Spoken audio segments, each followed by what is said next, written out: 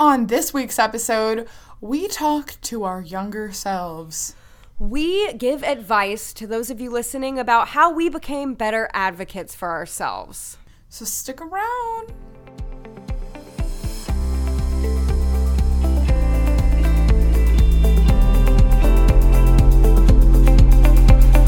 Hello, and welcome to Rare with Flair. The podcast where two 20-somethings with the same rare disease are living their best lives. I'm your host, Cassandra.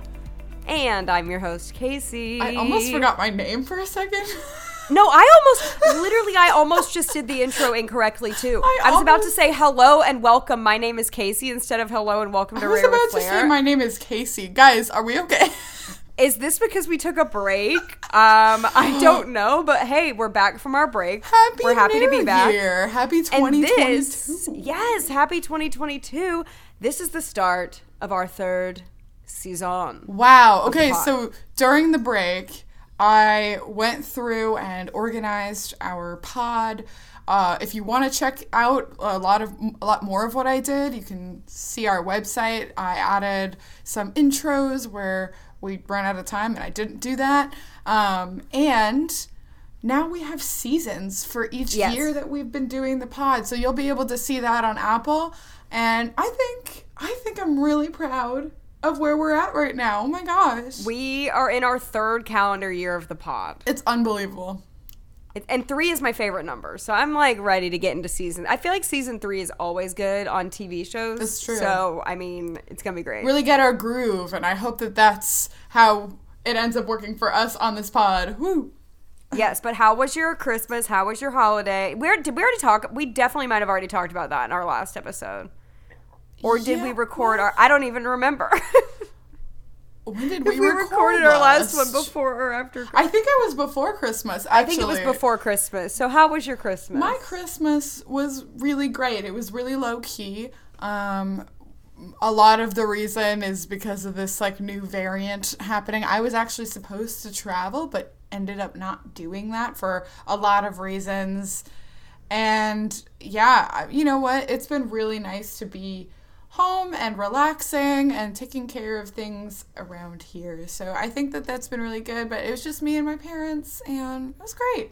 How about you? Yes, it was really, really good. I enjoy Christmas so much, but something I enjoy almost as much as Christmas is kind of being able to relax after Christmas because it's so busy and crazy and fun, but it's nice to kind of do a new year, clean slate, get your life back together, get your stuff in order and your house clean, and it feels good to just kind of have a slower week after, or slower few weeks after Christmas. So 2 things. It was very good. 2 things. I want to brag about Case because Case did a lot of cooking over the holidays, and she sent me a text that I quote, "Cooking is so fun."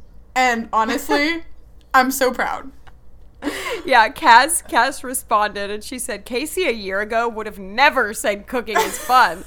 And man, do I agree. If I can do it, anybody can do it, because I never thought in a million years I would like cooking. And I did enjoy a lot of cooking over the holidays. And I even have been baking, I just baked banana bread a few days ago. That's and so great. I'm just continuing even just to cook and bake for myself, even though I live alone. Same. It's still fun and it's relaxing. I put on a nice playlist and I just, especially baking is relaxing, there's something about it that's very therapeutic in a way. And I've always heard people say that and I never understood what they meant. That's why people do stress baking, because it's it's true. It's really nice, and assuming it all goes well and you don't pick something extremely complicated, you come out with something yummy and delicious that you can be proud of. And then you get to eat it. So that's fun. What was your second thing? You said you had 2 things. So I wanted to quickly see if we wanted to say, I know we thought about it on our last episode. I don't know if we really did talk about it.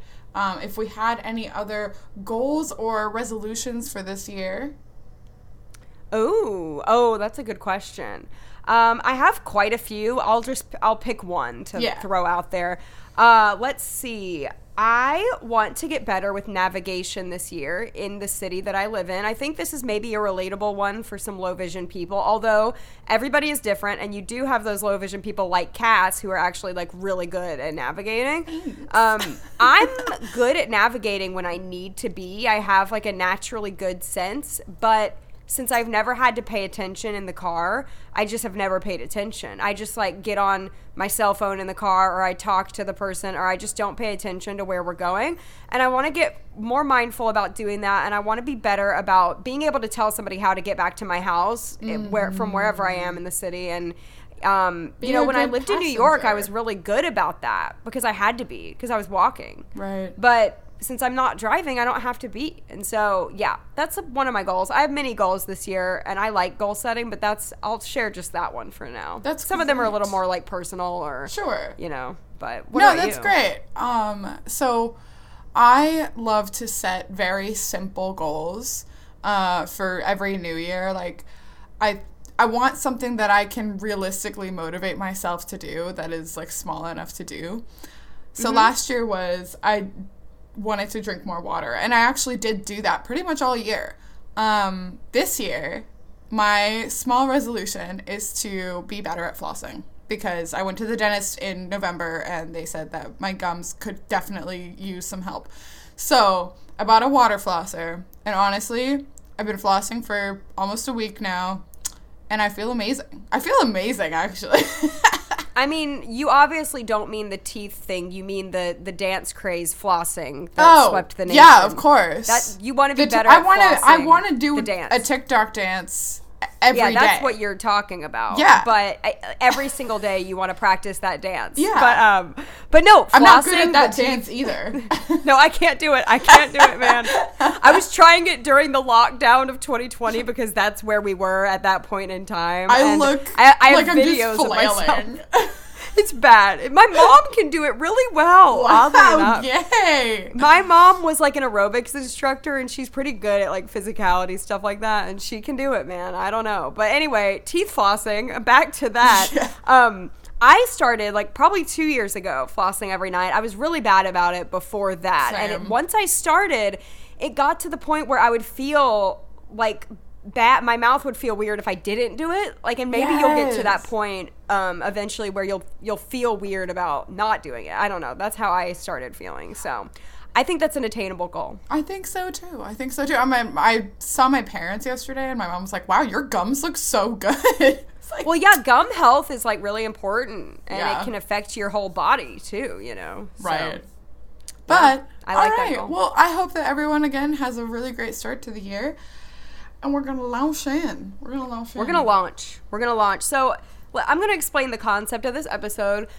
Cass and I realized that we've talked about a lot of things related to disability, but we haven't really ever done a full episode about advocacy, about standing up for ourselves, about getting the accommodations we need. And also, we kind of wanted to pair that with what is advice we would want to give to our younger selves. And maybe like younger listeners can take this advice and run with it. But what would we have wanted to tell our 12-year-old self, our 8-year-old self, you know, mainly about advocacy and standing up for and speaking up for yourself and that kind of thing. Right. And like, we've always talked about this topic as reference to school, which I think for, you know, a lot of part of our lives, like, I think still at this point, I could say that you and I almost up to this point that we've still had more time in school than out of school.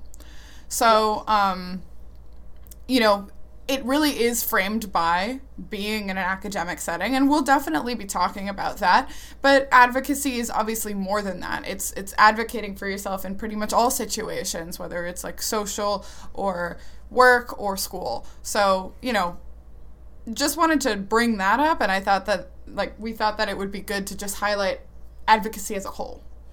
Yeah, it is often talked about in like a work or school setting, but I feel like I have to advocate for myself every moment of every day. Pretty almost. Much. Like, it's just all the time. You have to explain what you need wherever you are. If you're out shopping, even going, and I'm not trying to skip ahead, but even as far as like going back to when we were little kids at a friend's house and we couldn't see the TV. Right. Are you going to speak up during that situation for yourself to get what you need to see the TV? I mean, it's just like, it's all the time. It's all the time. Yeah. So we wanted to go back kind of to our childhood. I know we start in childhood a lot. And I know some people don't lose their vision till later in life. So the childhood aspect might not even really play a part. But I think you'll still relate to the advocacy part of this, because obviously now that you're disabled, you're still going to have to advocate for yourself. And also, it's not like, I wouldn't say that it's always innate.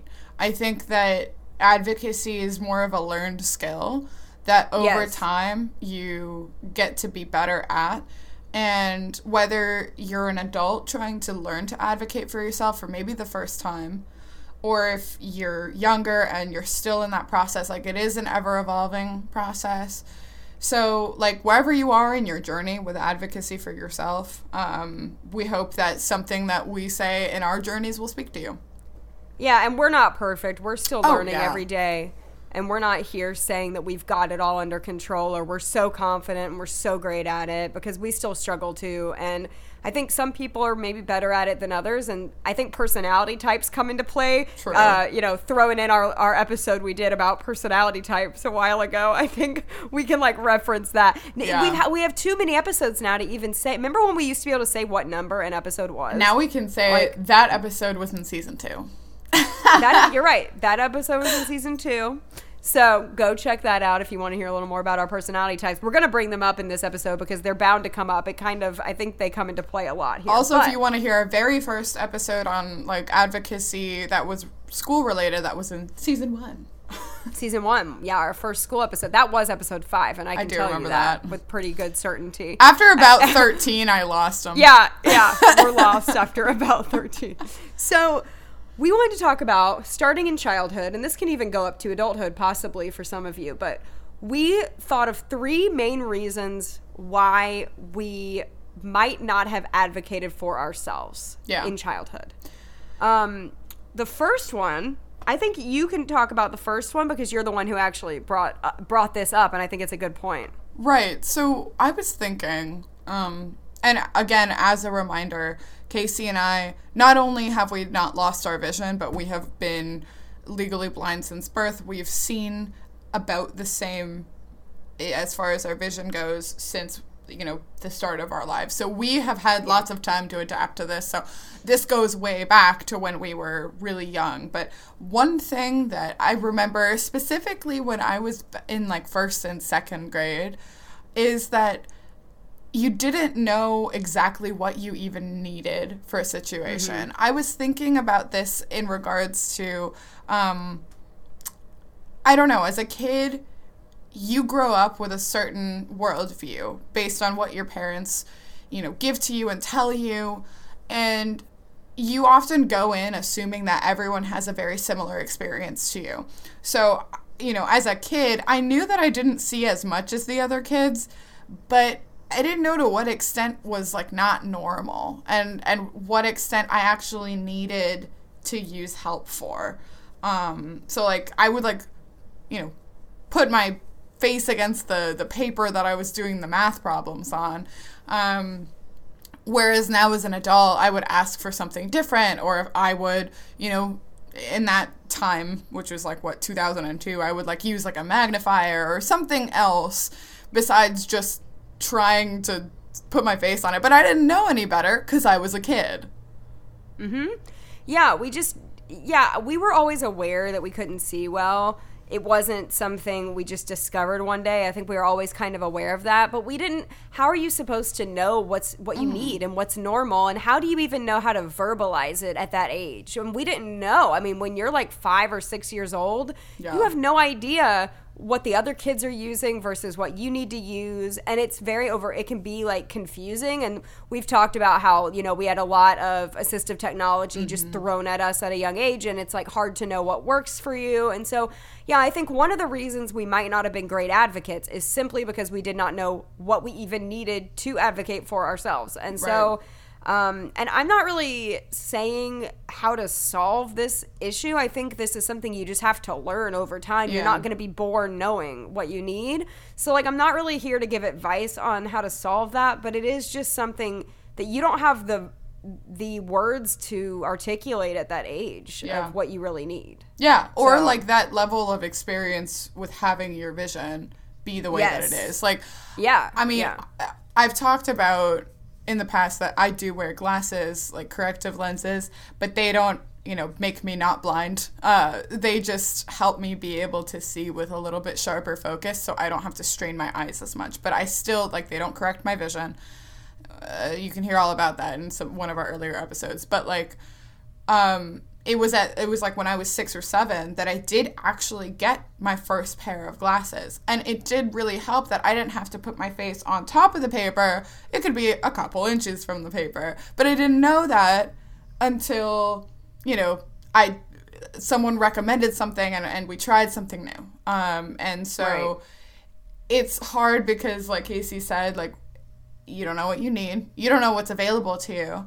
And you can feel a little bit overwhelmed by choice. Like, here's a CCTV, here's a monocular, here's a magnifier. Try them all. See what you like. It's a lot of trial and error at that age. And it still is. As you get older, I'm about to try glasses at 29. It's like a lot of trial and error and just trying to know. I mean, I've tried glasses before, and that's a whole other story we're not going to get into. But just different kinds of glasses or different kinds of things that you've never tried, you might want to try them. So that's one of the reasons. There are 3. So I'm going to go ahead and get into the second reason. The second reason that you might not want to advocate for yourself is, and this kind of goes into the first one a little, but it's a little different, just feeling overwhelmed by all of it, just kind of wanting to sit back and not have to deal with any of it. It's a lot of hard work to advocate for yourself. It's overwhelming to try to do it, and sometimes you just want to give up and be like everybody else and not have to work so hard for it, I also, it really touches on, I don't know, you're highlighting your difference. And by using assistive tech or by asking for an accommodation, you are highlighting your own differences. And that can be really embarrassing in some situations. Like, I would consider myself a pretty confident person. And I don't really mind too much what other people think. But even so, it's still sometimes uncomfortable to have to ask for the thing, even though I'm well aware that I'm never going to, quite look normal or fit into a normal lens. But, like, you just want to hold on to that little shred of normalcy that you do have. So, you may hold back to ask for help that you actually do need. Yes, I was just realizing we write like bullet points for the pod, and I was reading the wrong one, but it all kind of, the second one I think was actually supposed to be embarrassment, but it all kind of goes together. Like, I think you are, like Cass said, you are embarrassed at that age, especially at a young age, and maybe even in adulthood too. Yeah. I've talked to a lot of adults who are still embarrassed to say, hey, I'm blind, or hey, I'm visually impaired. They're embarrassed to say it, and I'm not, and there's nothing wrong with that. We always say everyone's in their own journey. And we hope for you listening. Like, our hope and our prayer for you listening is that you can grow to a point where you aren't embarrassed because that's who you are. But there's nothing wrong with that feeling because it's a normal feeling. Yeah. And we, especially as kids, felt really embarrassed to have accommodations. I didn't want big papers. I had a teacher who joked about my big papers and made a big deal when I was 10, which is the worst age ever because you're trying to be cool when you're 10. Oh, of course. And then I had a slant board, which is to help. It's so the papers won't be flat on the desk. You don't have to bend your neck down as far to read papers. It was to help your back. And it was bulky. And you look at all the other kids at their desks with their normal paper on the desk, and then you pan over to your desk, and it's this huge slant board on it. And I was embarrassed, straight up embarrassed, mortified that I looked like that and had all that extra crap that in my opinion at the time was crap that I had. I mean, I was lucky to have it, but also so embarrassed by it. You don't appreciate what you have at that age because all you want to do is be like everybody else. And again, this is like, not... I realize, sorry. No, what? Go ahead. I realized we were privileged to have what we have, but at that age, like you said, you're not going to realize that. And this is not exclusively limited to 10-year-olds. Like, seriously, again, even adults struggle with this kind of a feeling. I always talk about, I've mentioned it probably a few times before at this point, but like how I refused to use my monocular for a year or two because I just felt like it was the thing that made me different. And so, like, you know, people always wanted to play with it, and I didn't want that. Like, I just wanted to be able to sit at my desk and copy down the notes like everybody else. But, like, I knew that was never going to happen after a few years of figuratively beating my head against the wall, you know? Oh yeah, we still, and we'll talk about this a little later in the episode. I want to get into, like, times now where we still feel self-conscious about it. Girl, I have a time last week I didn't advocate for myself. No, yeah, we're gonna talk about that. We're gonna talk about that because we do have those moments still to this day. So, like, we don't want, like I said at the beginning, we're not perfect. We're not like, oh, like, we're so good at it. Yeah. But I think we can both agree that we're leaps and bounds better than we were when we were 10. Yes, absolutely. I mean much better. And we'll get into that, like I said. The third thing, sorry, I like skipped ahead, but the third thing is, and I want you to talk about this because you mentioned a specific story last time, we don't want to be a burden. Yeah. I think that it's really hard to ask for things, not only because you're the one that looks different, but people feel put out by, like, a certain amount of requests. I think, like, people act like they're very willing to help you, but it feels like you ask too much and then they get annoyed. The example that I was thinking of, though, was, like, as a young kid, I've mentioned this before, but, like, I wasn't the best at picking up social cues. I didn't really read the room too well, but I just, like, did my thing and I was, like, happy with myself. But it wasn't until I started trying to that I noticed, like, there's only so many times that you can tell a teacher that, like, you can't see the illustrations in the book that you're reading, to continuously remind them that they, like, you can feel the tension and you can kind of hear them, like, sighing a little bit. And I just, like, I was like, oh, okay, well, I'm just going to forget about it. Like, whatever. Yep. Like, it's that moment that you're like, all right, not only am I looking different and I was willing to risk that, but, like, they don't even really want to help me. And now I feel like I'm just in the way. Yes. So many well-meaning people throughout our lives have told us, you don't need to be afraid to ask for help. People are happy to help. People are willing to help. Don't be afraid. But we have both experienced many, many times where we have asked for help and people act put out by it. Yeah. And those kind of things really kind of scar you and stick with you and make you not want to ever ask for help again. Because, like Cass said, you're already being vulnerable by asking. Mm-hmm. And the worst thing that can happen is you asking and then someone kind of acting annoyed by it. And if we asked every single time for every little thing, we would be talking. I mean, that would be a little extreme. There has to be times, and this is what we've learned since we were born, there has to be times where you sit back and don't say a word. Yeah. And that's okay. I don't think you need to be able to see every little thing. There are some things that we know that if we don't see it, it's not going to ruin our day. It's not going to ruin our life. I think when it comes to, like, if it's going to affect your grade in a class or it's going to affect your work, then that's when you really can't let it slide. You can easily let things slide if it's not going to actually affect. I mean, it kind of sucks you can't see it, but it's not going to actually affect anything. Then okay, don't say anything. Exactly, about it. And that's a matter of like picking your battles.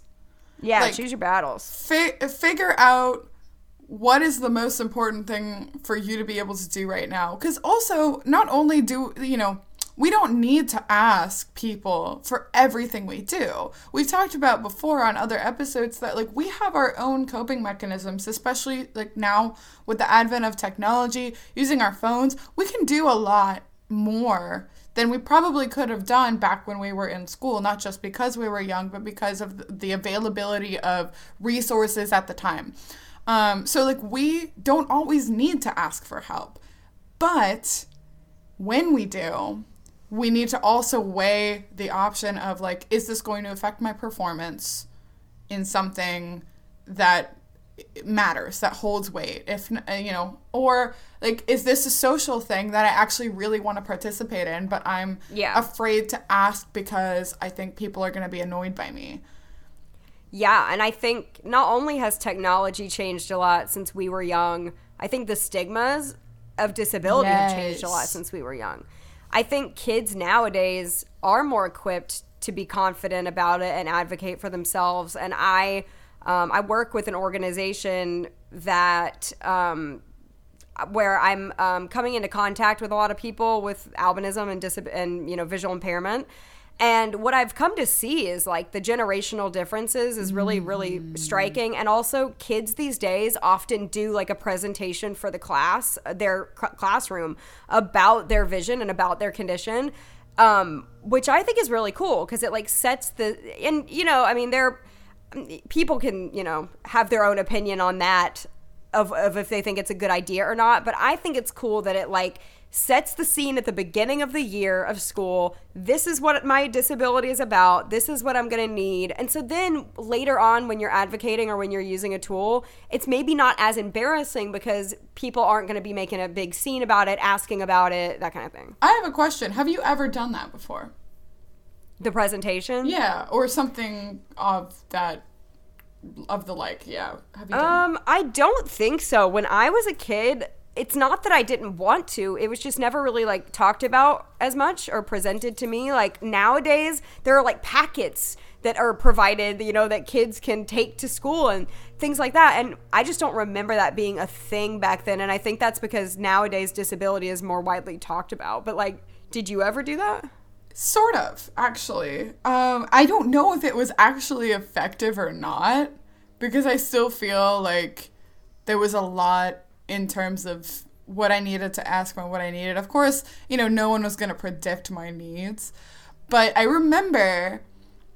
remember when, but there were a few years that we had this, like, VHS tape about, like, what is albinism. Oh, cute. And I remember, like, bringing that to a couple classes, like a science class or something. I don't even remember. What year? Like, how old were you? Like, high school? No, I was in elementary.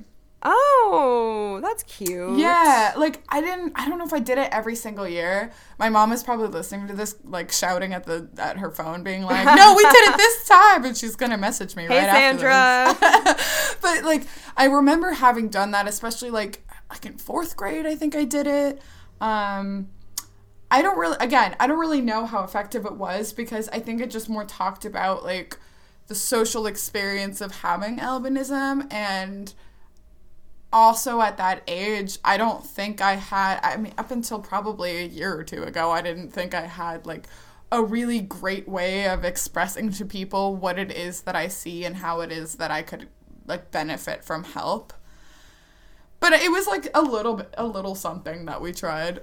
I'm wondering, there's no way for me to know now, but I'm wondering if at that age that would have embarrassed me. I'm thinking about it now, and I'm wondering why I wasn't embarrassed. Cause I know, I didn't really, I was open about my disability even back then. My friends knew I said I had ocular albinism, although that's not exactly the type of albinism I actually have. We came to find out.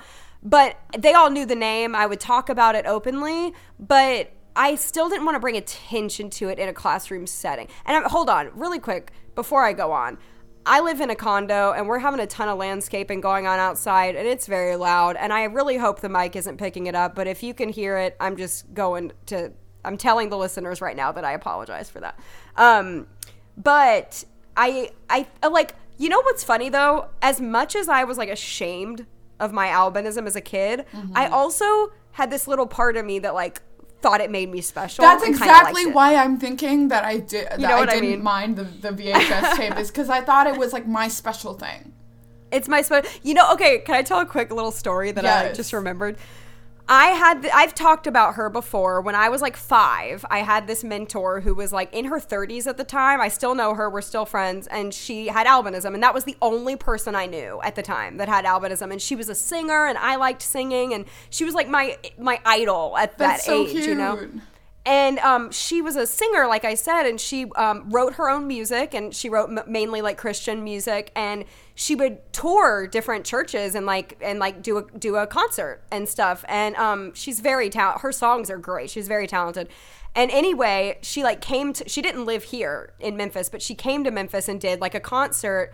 And it was like real. I thought it was just like the coolest thing. Like we invited my friends, like, oh, we're going to this concert. And I remember one of my friends telling me, I wish I had albinism too. And I was like, why? And I said, why? Because it is really hard. It wasn't all sunshine and roses. It was really hard. And I said, why? And she was like, well, because you get to like, you know, meet those cool people, and you get to like go to that concert and like have that like cool friend, and like, and it like, and a part of me, like, even though at times I hated it, and at times I still hate it, a part of me was like, yeah, I do get to like meet cool people through it and do cool things through it at that age. So anyway, that's just that's an awesome story. I feel and like I still feel that way. relevant. I met Cass. I met you. I met you. And hey, if I had to have this to meet Cass, it was worth it. Oh, girl, it was so worth it. I'm so glad I've gotten to know you. All of my struggles through first grade was leading me to you. This is why we're here. Oh my gosh. But yeah, anyway, maybe that's why you weren't, go back to your story about the video. Yeah. Maybe that's why you weren't embarrassed in the first grade. I think it was like fun and cool because I was like, oh, look, like these people, like they look like me. Even though I was like in school and growing up, my hair was like starting to get darker from the white that it was when I was born. But I was still like, no, that's like, I identify with these people. And I didn't know anyone with albinism until I think I was like 13. No, yeah, I didn't meet anyone else until I was a teen. Yeah. But like, I'm sure that video and showing your classmates that video maybe kind of validated your experience, because I never felt understood ever, especially by kids. I feel like even my adult friends don't really understand, but kids really don't understand. And that's a good thing in some ways because they treat you really normal. But like, they really don't.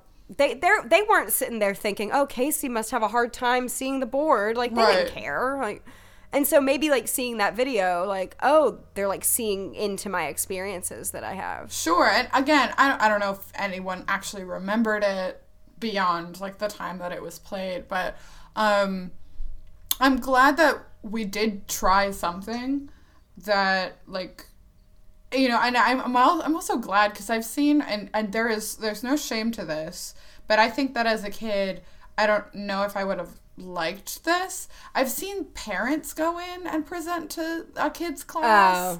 Oh. And I don't know if I like that a lot. Again, if you're a parent and you've done this and you're listening, like, we're not shaming you. No. But I don't know about that, because I feel like a parent, as well-meaning as they might be, and as probably better that they could explain their child's condition, they don't live their child's experience. Also, I feel like that's part of the advocacy point, right? If the parent is doing it, then the child is not having to. And like we said, if you're a parent and you've done this, I'm sure, you know, the best intentions were there, and it's not like it's going to be like harmful to your child or anything. But like the whole advocacy point of this is for the child to be able, one of the definitions in my mind of advocacy is being able to put into words what you need and what's going on with you. And so a child learning at an early age the terms nystagmus, the terms photophobia, the terms legally blind, being able to like put those words into meaning and explain it to other people is literally part of what advocacy is. And you're going to need, and I feel like that's one of the ways I've become a really good advocate is I literally have like multiple scripts in my head ready to fire off at any given moment. And I have said it so many times that it's like freaking like memorized. I'm like a well-oiled machine. When people need to ask me a question about what's going on, I'm like ready to go. Yeah, so, it becomes second nature, but it's through experience. And like you just said, like, when kids learn words like this, or when, you know, adults learn words that relate to their specific condition, to be able to better express, like, knowledge is power. They're able to like feel more empowered because they know what they're talking about. Yeah. And kind of getting into like our personality types, I wanted to touch on that a little bit because I feel like we've talked about this many times. You are more of a naturally assertive person than I am, and maybe more of a natural advocate than I am and was. Mm-hmm. Just because I think you have kind of that stronger personality type. Like, do you agree? I would probably say so. Again, everyone has insecurities, but all throughout, like, my childhood, it was really apparent to pretty much anyone that I was very, like, self-assured. Like, I was, like, and maybe to my detriment, like, it took me a while to figure out how to people correctly, but, like, I was really, like, you know, I was happy with myself. I knew, like, you know, I knew my worth, so to speak, but, like, I think growing up, getting to be, like, a teen, I started to realize that, like, you know, I started to learn more about the world around me, and I was like, oh, I guess that's not a normal thing. I mean, I still do that as an adult. I'm like, oh, that's not a normal thing. Well, I'm kind of weird because I feel like I am really self-assured and pretty confident. My problem is I'm a people pleaser who doesn't want to rock the boat at all. And like I'm kind of more passive than assertive. I'm not a very assertive person. I think if somebody says like you can't do it this way, I'll be like, okay, I won't try. I think that like it depending the situation, like I'll weigh my options and I'll weigh the cost, and sometimes I'll just be like, screw it, it doesn't really matter. I'm just gonna tell them what I think. Like, you know, if I don't really need to deal with a person again, like I will tell them like, no man, I need this thing. I'm gonna have to, you know, I can be more forceful, but there are, you know, I'm not like that all the time. It really did take me until probably about my second year of undergrad to be a more confident advocate for myself. And then now a lot of the reason is through this podcast where we've been able to learn more about ourselves and verbalize a lot of things to explain to people who may not have any idea what we're talking about. I've become a better advocate in like social situations, and I feel like I have more vocabulary and examples to be able to tell people how I see, because it is really hard to explain. Yeah, and I want to like say, you know, nothing is black and white, and we are both really complex people. So I'm not saying like, oh, you're always assertive and forceful, and I'm always meek and passive. Like there are definitely times where I've stood up for myself, as well as there are definitely times where you have been afraid to. It's not like we're just these caricatures of like you're a type 8 Enneagram and you're always gonna like go for it. Like you know, that's not how it always is. No, and I think that you are pretty self-assured, like I'm pretty self-assured. I'm just a people pleaser too. For being a people pleaser, like you have more confidence than I think people would assume when they hear about like a personality like yours. I think that you are able to like know when it counts and then be able to do it from there, because I'm able to do it. I'm just not like my mom. We call my mom the polite bulldozer because she'll get it done what she needs to get done, and she pushes more than I would. Sometimes I'll just give up and not want to push anymore, you know. But I mean, there's always every situation is different too, and like I just wanted to bring up personality types because for some people, advocating is literally harder because of just how their personality is. You know, so had to bring that up a little bit. Yeah, and to that point, like, to be fair, it is hard regardless. Even if, like, you have a really naturally assertive personality, there are still, like, things that I find difficult. I am glad for my personality that it does make it a bit easier to do. But yeah, it's a process, and it takes time and lots of like lifelong learning. Well, we also want to represent the blind community well, so we can't really be rude. It's like that horrible thing where you feel like since you're blind, you can't really be rude because you don't want people. Does that make sense? Like I feel like disabled people feel this pressure to always be like sunshiny and nice, so that we don't come off as like bothersome or like a burden or whatever. So like if you're like really pushing for something you need, people might think like, oh, that person's rude or whatever, when really we're just pushing for like a basic human right.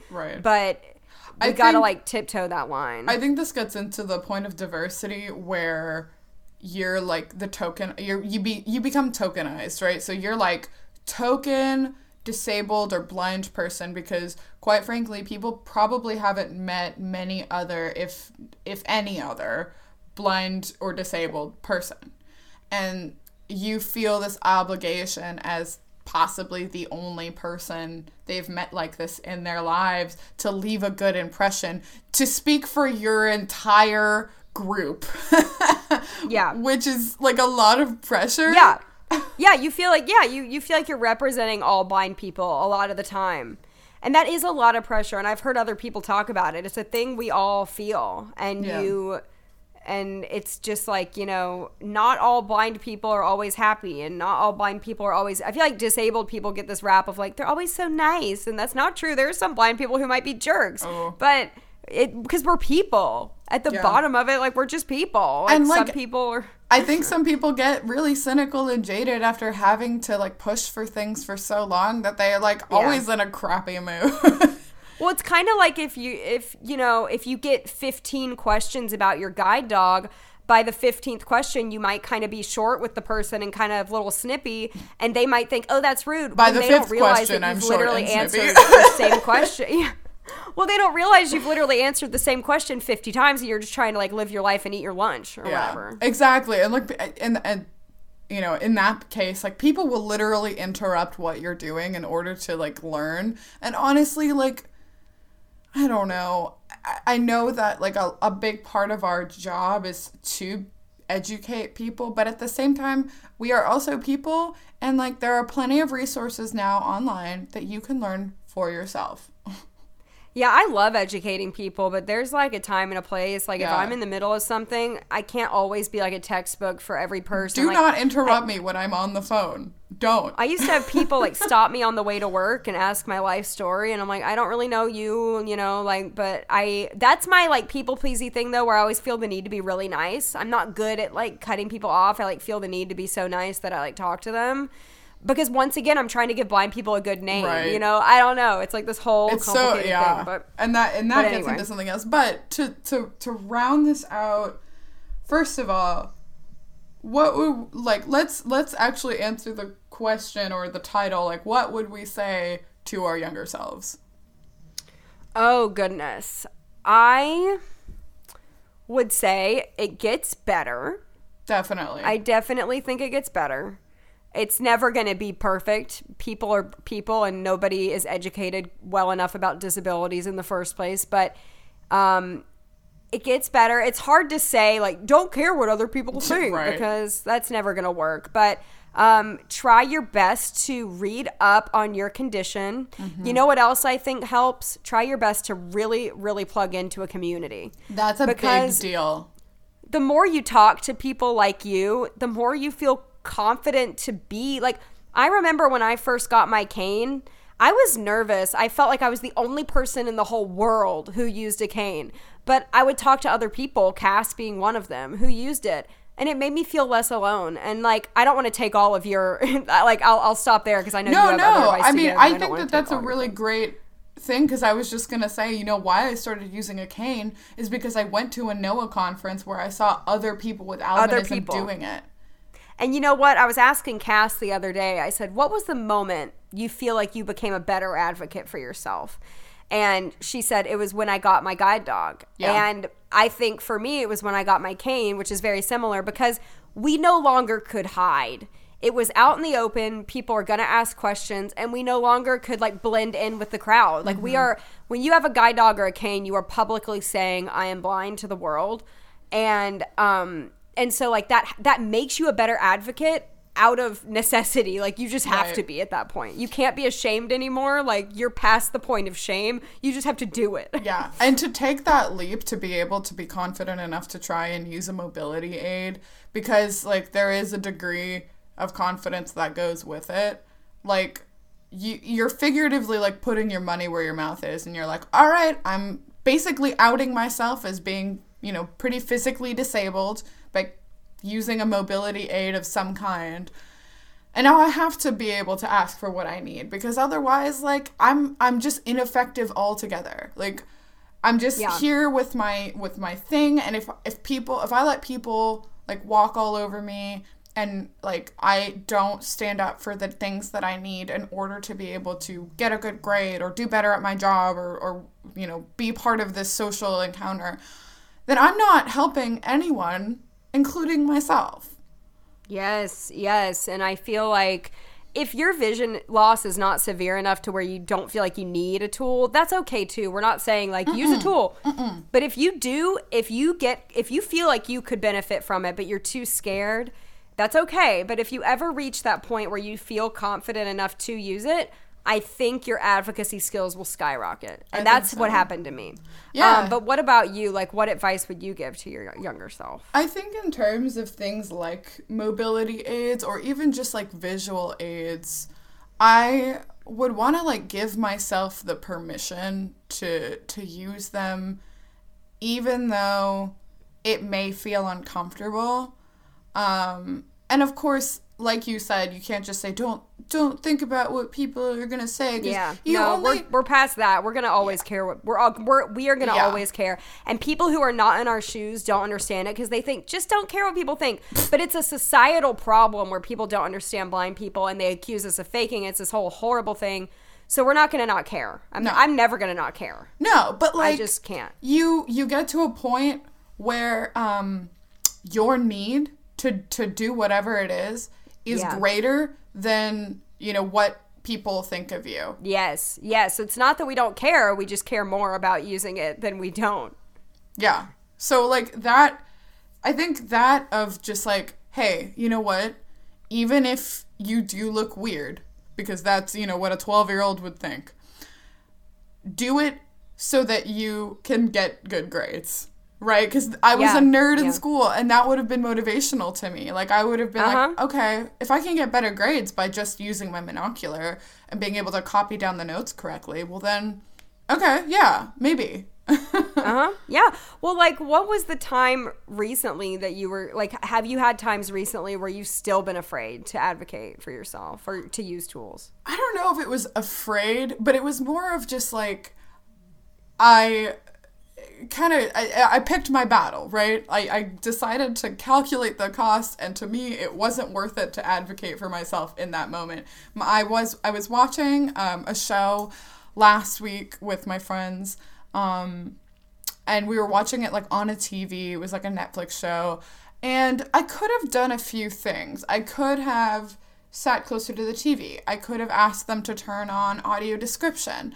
I could have, I don't know. There are a number of things that I could have done to make it easier for me to watch. However, we were watching the second season of a show I'd never seen. I wasn't disinterested, but I wasn't like super interested in the show either. So, and I was I was pretty tired. We were all pretty tired. So like, at that point, I didn't want to advocate for myself because I didn't mind not really being part of the whole experience. And I still felt like I was like part of it, even though I didn't understand the story or what we watched at all. Yeah, I still do that kind of thing too. And I feel like it comes down to like, I think, and correct me if I'm wrong, but in my opinion, it's you care more about being part of the social fun than the actual show you're watching. Exactly. Because if you had asked to sit close, you would have been kind of removed from the group. Right, and I wanted to sit next to my friends. And you wanted us to be with your friends, and it doesn't really matter. I still do that. I'll still watch movies with people I can't see, just kind of because it's part of a social thing. It's not like, if I really wanted to see the movie, I would, but sometimes you just don't care. I think, like, for me lately, okay, so I used to, like, always use my monocular to watch Broadway shows and stuff. Yeah. And I feel like in like an academic setting, I used it all the time and it wasn't a problem. But I feel like for some reason in a theater, it just feels a little more weird. I feel like especially because like lately, like people are recording a lot with their with cameras and phones and stuff in theaters, and it's really frowned upon. And for me, like I don't want someone to think I'm like trying to record it, because people don't know what a monocular is when you pull it out. Like they don't really know what you're doing. It does kind of look like a little camera lens. Yeah, and like I know it doesn't matter, but for some reason, like that's one of the things, and there are quite a few things I still get a little bit embarrassed over. Even with my cane, I still get a little like, you know, self-conscious about. Right. But that was just something I was thinking about recently, that like I'll do it if I really want to do it, especially if it's like a show I've never seen before that I really want to follow the story better. Right. But at the same time, like it's one of those things, like do you care more about the embarrassment or more about getting what you want? And like and it depends for me. But no, I mean I do a similar thing where like I won't take my I don't know if I ever have taken my monocular to a concert. Because one, I think it would be in the way, and two, like honestly, I'm probably not going to be able to see their faces super well, even with the monocular. No, I don't do anything at concerts, because for me, it's like 90% a listening experience anyway. Like, would I like to see the artist? Sure, but it doesn't make it any less good for me, I don't think. Like, I went to a show with a friend in November, and she is one of those people with eyes that, man, she just notices everything. Yeah. And I'm glad I went with her, because you know, even though I didn't get the same experience she did, and I go to concerts all the time, and I'm just there for the music experience for the most part. But like when we were talking about what she liked, because it was like her first show, she was like, oh, I really loved like I don't know, they like played their instruments well, because she could see them playing their instruments. And she was like, I also like, they were really happy, like their face was super into it. I was like, I would never have known that, but you know, I'm glad I got the experience vicariously. But that's the kind of thing where like, you don't really need to have to advocate for yourself all the time or have the same experience. No, we've always lived this way, so to us it's normal, and we don't really, I know a lot of sighted people are like, you're missing out so much, but it's like, we don't even care. We don't even know what we're missing out on. Missing. My mom was telling me the other day, actually, so really quick story. We went to Hamilton, and we took my 6-year-old nephew, and I know a lot of you listening are like, oh my gosh, that's so young, but he loves it, and he's very, very good at sitting in a theater for a long period of time. He was very respectful, and he did a great job, you know, being quiet and just watching, and he loved it. Anyway, he's very short. He's 6 years old. My mom was so stressed that there was like a really tall person sitting in front of him, and my mom was so stressed that he couldn't see, and do you need to move? Do you need to do this? Like, can you see? Can you see? And she looked at me and she was like, oh my gosh, this is just bringing back so many memories of your entire childhood. I was always just so stressed that you couldn't see anything. I was so upset by it. I was so stressed at everything we would go to that everyone else could see and you couldn't see. And we were laughing about it, because she was like, now I don't care. Now I know that you enjoy it. But back when you were a child, I would really agonize over that for you. And I just thought that was funny, because any parent is going to feel that way. But for us, we never really cared that much. Yeah. Yeah, I don't know. Some things you just don't mind not seeing, and that's okay. Yeah, I mean, like, I don't want to speak for you, too, but, like, don't you feel that way? You never really cared? Sometimes. I mean, sometimes I wanted, like, I always wanted to see it, but it never was, like, it was never something where I would go home and cry about it. Right, well, and, like, I don't know. I'm an extrovert. I'm, like, a pretty social person. I guess for Enneagram people, that's like my wing 7. I would honestly just rather be with people most of the time than see the subject matter. Well, there's always something to enjoy. If we go to a concert and we can't see it, we can hear it. Like, there's always something we still enjoy those things just as much, if not more, than the people who can see all of it. Like, I would go to Disney on Ice as a child, and even just the lights and the colors, and the like music. I don't have to see their faces. Like, I just don't know, like sometimes I'd be a little upset that I couldn't see things, but I I would feel a little excluded, but I would never feel like really sad and miserable over it. Like, yeah, I don't know. There's just so much to experience in the world, even if you can't see every detail. And I think that also matters. I think people are really afraid to like not have all of their vision because they don't know. They forget about all of the rich experience you can still have without vision or with limited vision. People rely on vision too much, if you ask me. Maybe we're same. experiencing the other senses better than they do, so We just notice them more. But yeah, it's been some time, but would we like to play a game?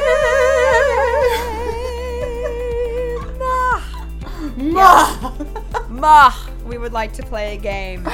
We are going to play a game today. Who is more likely to? Would you like to go first? Yes, I did not write these out beforehand. Me neither, okay. I'm looking them up. I'm looking them up on a website. Okay.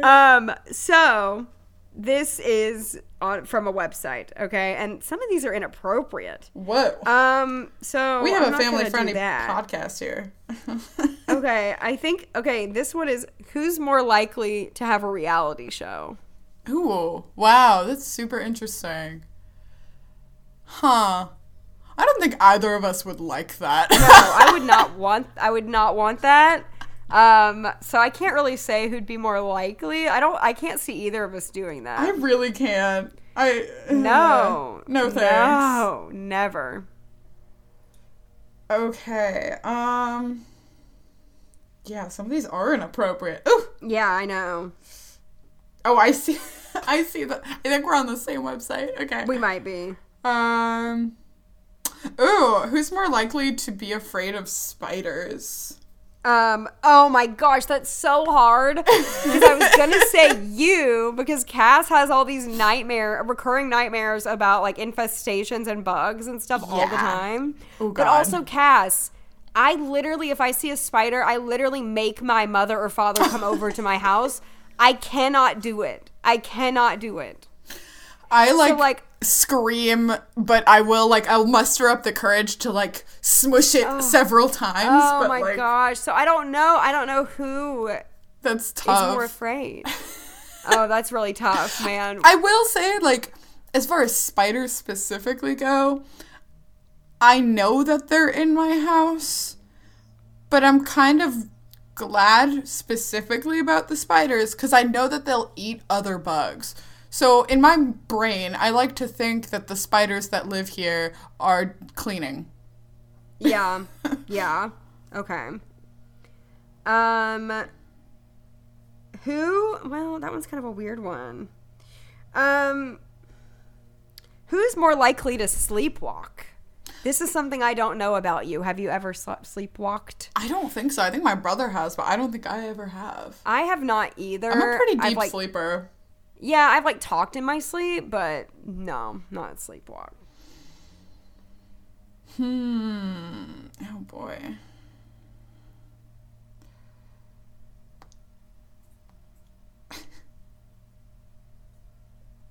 Oh, this is kind of funny. Who's most likely to be late to their own wedding? It has the only reason I'm gonna say you is because I'm like a very punctual person. I am not a punctual person. So, I mean, I don't think you'd be late to your own wedding, I don't think I would be just because, like, I like to plan things and when the stakes are high, I'll be there. But if it were... No, you'll be, yeah, you're not like... it's not like you don't care. Right. Like, especially about, like, your wedding. But if it I'm were just, like, either weirdly of us, punctual. it would be me. Yeah, exactly. You wouldn't do it, but if we had to choose between us, it would probably be me.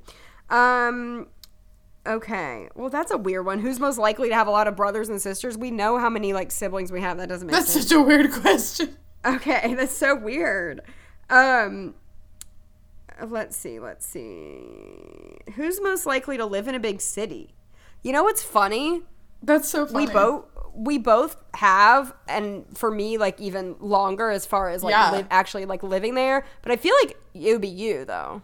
I love cities. I love, like, fast-paced... I like city. I couldn't do small town, but I kind of prefer something in between. Yeah. But I like big cities, but I feel like I can just see, I don't know. I mean, that was I think always both my of us could teen do dream was to live in New York, and you did it. Yeah. So I don't know. I did do it, but I feel like it would fit you too. Probably. Okay, I love this question because it's us. Who's more likely to be a race car driver? Oh my god. Okay, if we theoretically had driver's license, I mean, I think it would have to be you. I guess, but man. I feel like you're more daring than I am, don't you think? Yeah. But I'm the a fraidy thought cat. the thought of that is, I guess, who's more likely to be a better driver? I would say you, because you're more Better? conscientious. No, but race car driving, you can't be conscientious. Like, you can't be like I would be a good driver because I would be like timid about it. But you can't be if you're a race car driver. You got to be like ready to push the pedal to the metal. So, Like, I okay, don't know. I would be a race car driver, but you would be a much better and safer driver.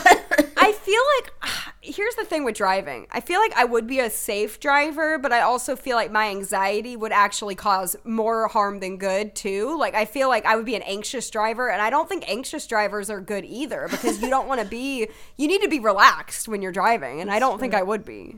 I'd be an incredibly anxious driver, even if I could see. I know I would, and that's why I don't choose to drive. I mean, choose is a you know, that's said lightly, because I mean, who's to say I could even get a license? I'm barely on the line of bioptic driving here, but Fair, you yeah, know, same. like, I'm not saying like it's a choice completely. It's not really a choice. I can't see most things, especially in the sunlight. I can't see anything. So, but if I was choosing to go after bioptic driving dreams, I'd be too anxious to even do it. But I think that's because I can't see. Like, maybe if I could see, I wouldn't be as anxious about it. I don't know. Ooh, there's no way to know, is there? But I think that was the last one, because I did 3. Yeah, okay. Well, we did it. We did a game. We did it. We started We did out the game. strong with a longer episode for this season 3, but you know, we hope that it was educational and motivational, and I don't know. It.